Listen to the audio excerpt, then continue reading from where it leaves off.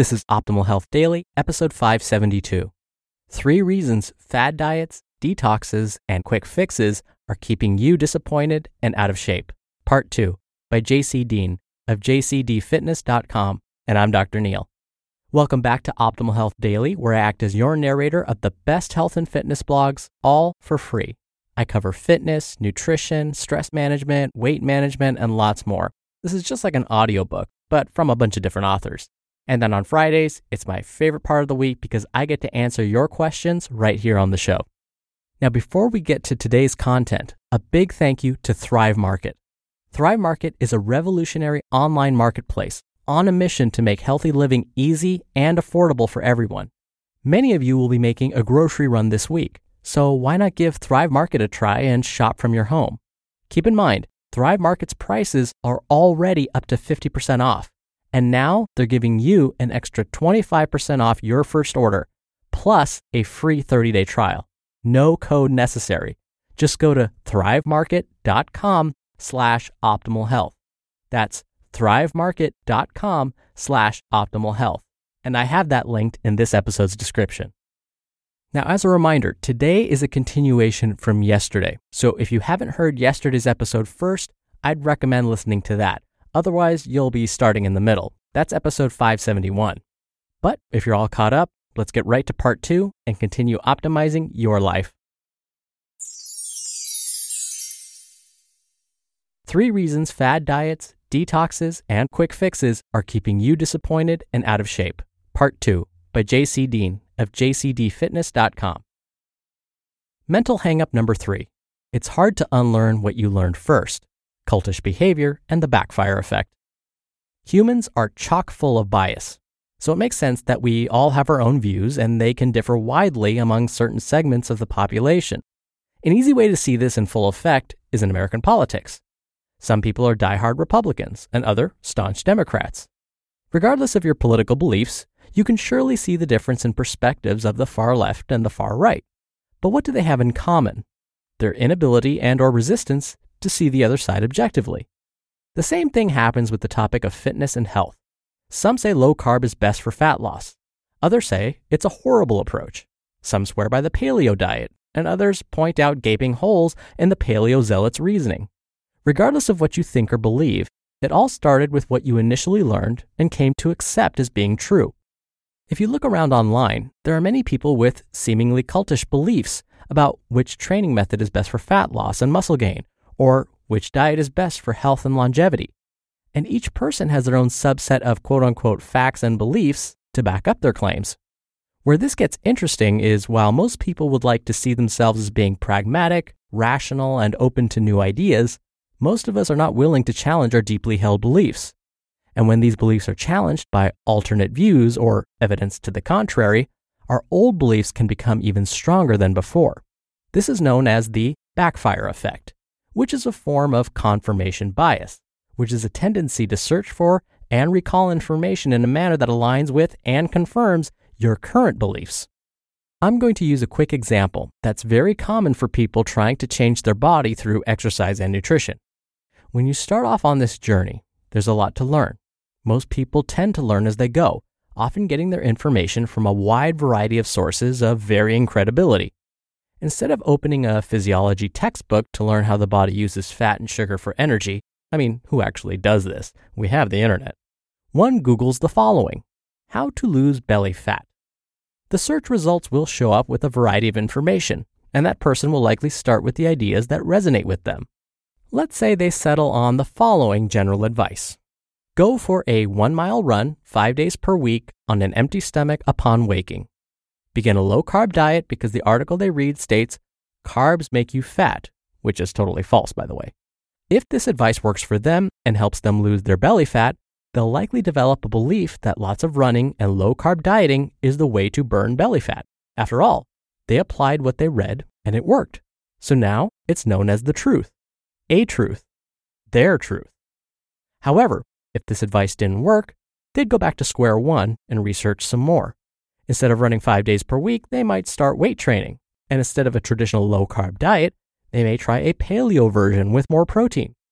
Regardless of which method worked for them, beliefs are being created based on their experience.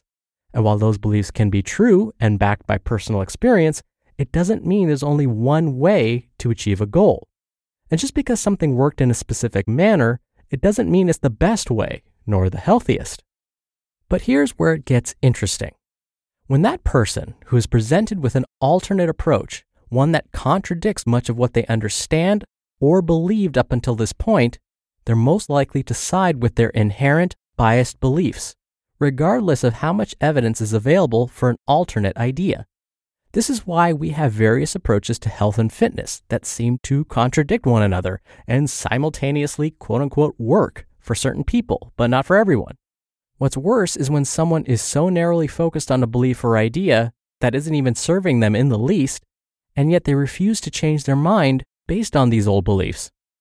An example is the long-time low-carb dieter who lost weight and then gained it all back on the same diet, but refuses to try eating more carbohydrates because of the old thinking that they would make them fat again, when in reality, their current diet isn't working for them.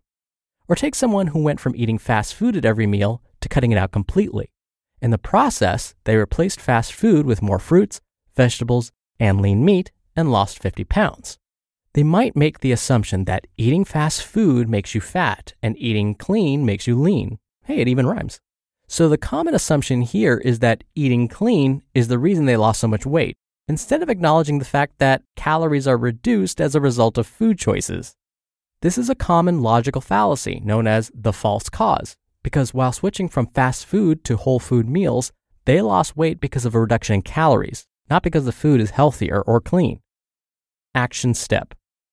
Now that I've opened a can of worms about beliefs, I'm urging you to challenge your own beliefs about food, exercise, and your abilities to reach your goals. Are there any beliefs you hold that you might need to let go of to get better results? It could be something simple, such as believing you have to run every day to lose fat. You just listened to part 2 of the post titled 3 Reasons Fad Diets, Detoxes, and Quick Fixes Are Keeping You Disappointed and Out of Shape by Deen of jcdfitness.com. And a big thank you to Thrive Market, the revolutionary online marketplace on a mission to make healthy living easy and affordable for everyone. You can shop for thousands of the best-selling non-GMO foods and natural products, always at 25 to 50% below traditional retail prices, from food to snacks, personal care products, kitchen staples, home goods, and a lot more, shipped right to your door. All packaging is recyclable and zero waste. And new to Thrive Market is fresh meat and seafood. And what's really cool is you can filter their catalog by values. That could be like sustainably farmed or fair trade, even BPA free.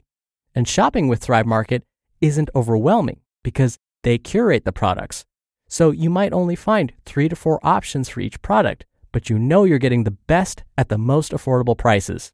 More than 70% of the Thrive Market catalog cannot be found on Amazon, and it's the largest retailer in the country that sells exclusively non-GMO groceries. So go to thrivemarket.com/optimalhealth for an extra 25% off your first order, plus a free 30-day trial. No code necessary. Just make sure you use thrivemarket.com/optimalhealth.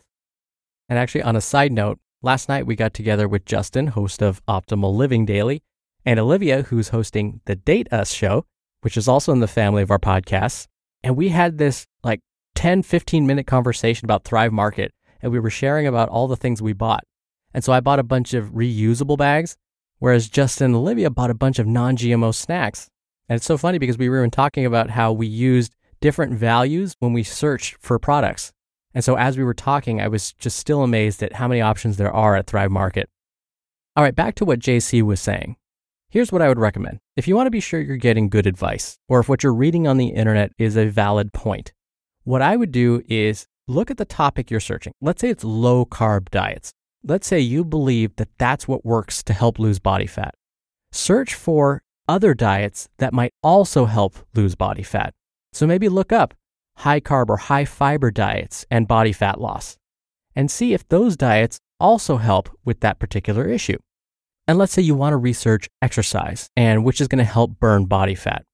let's say your first search result is jogging for body fat loss. You're probably going to find a bunch of articles, scholarly or not, that say, yes, jogging will help you burn body fat and here's why.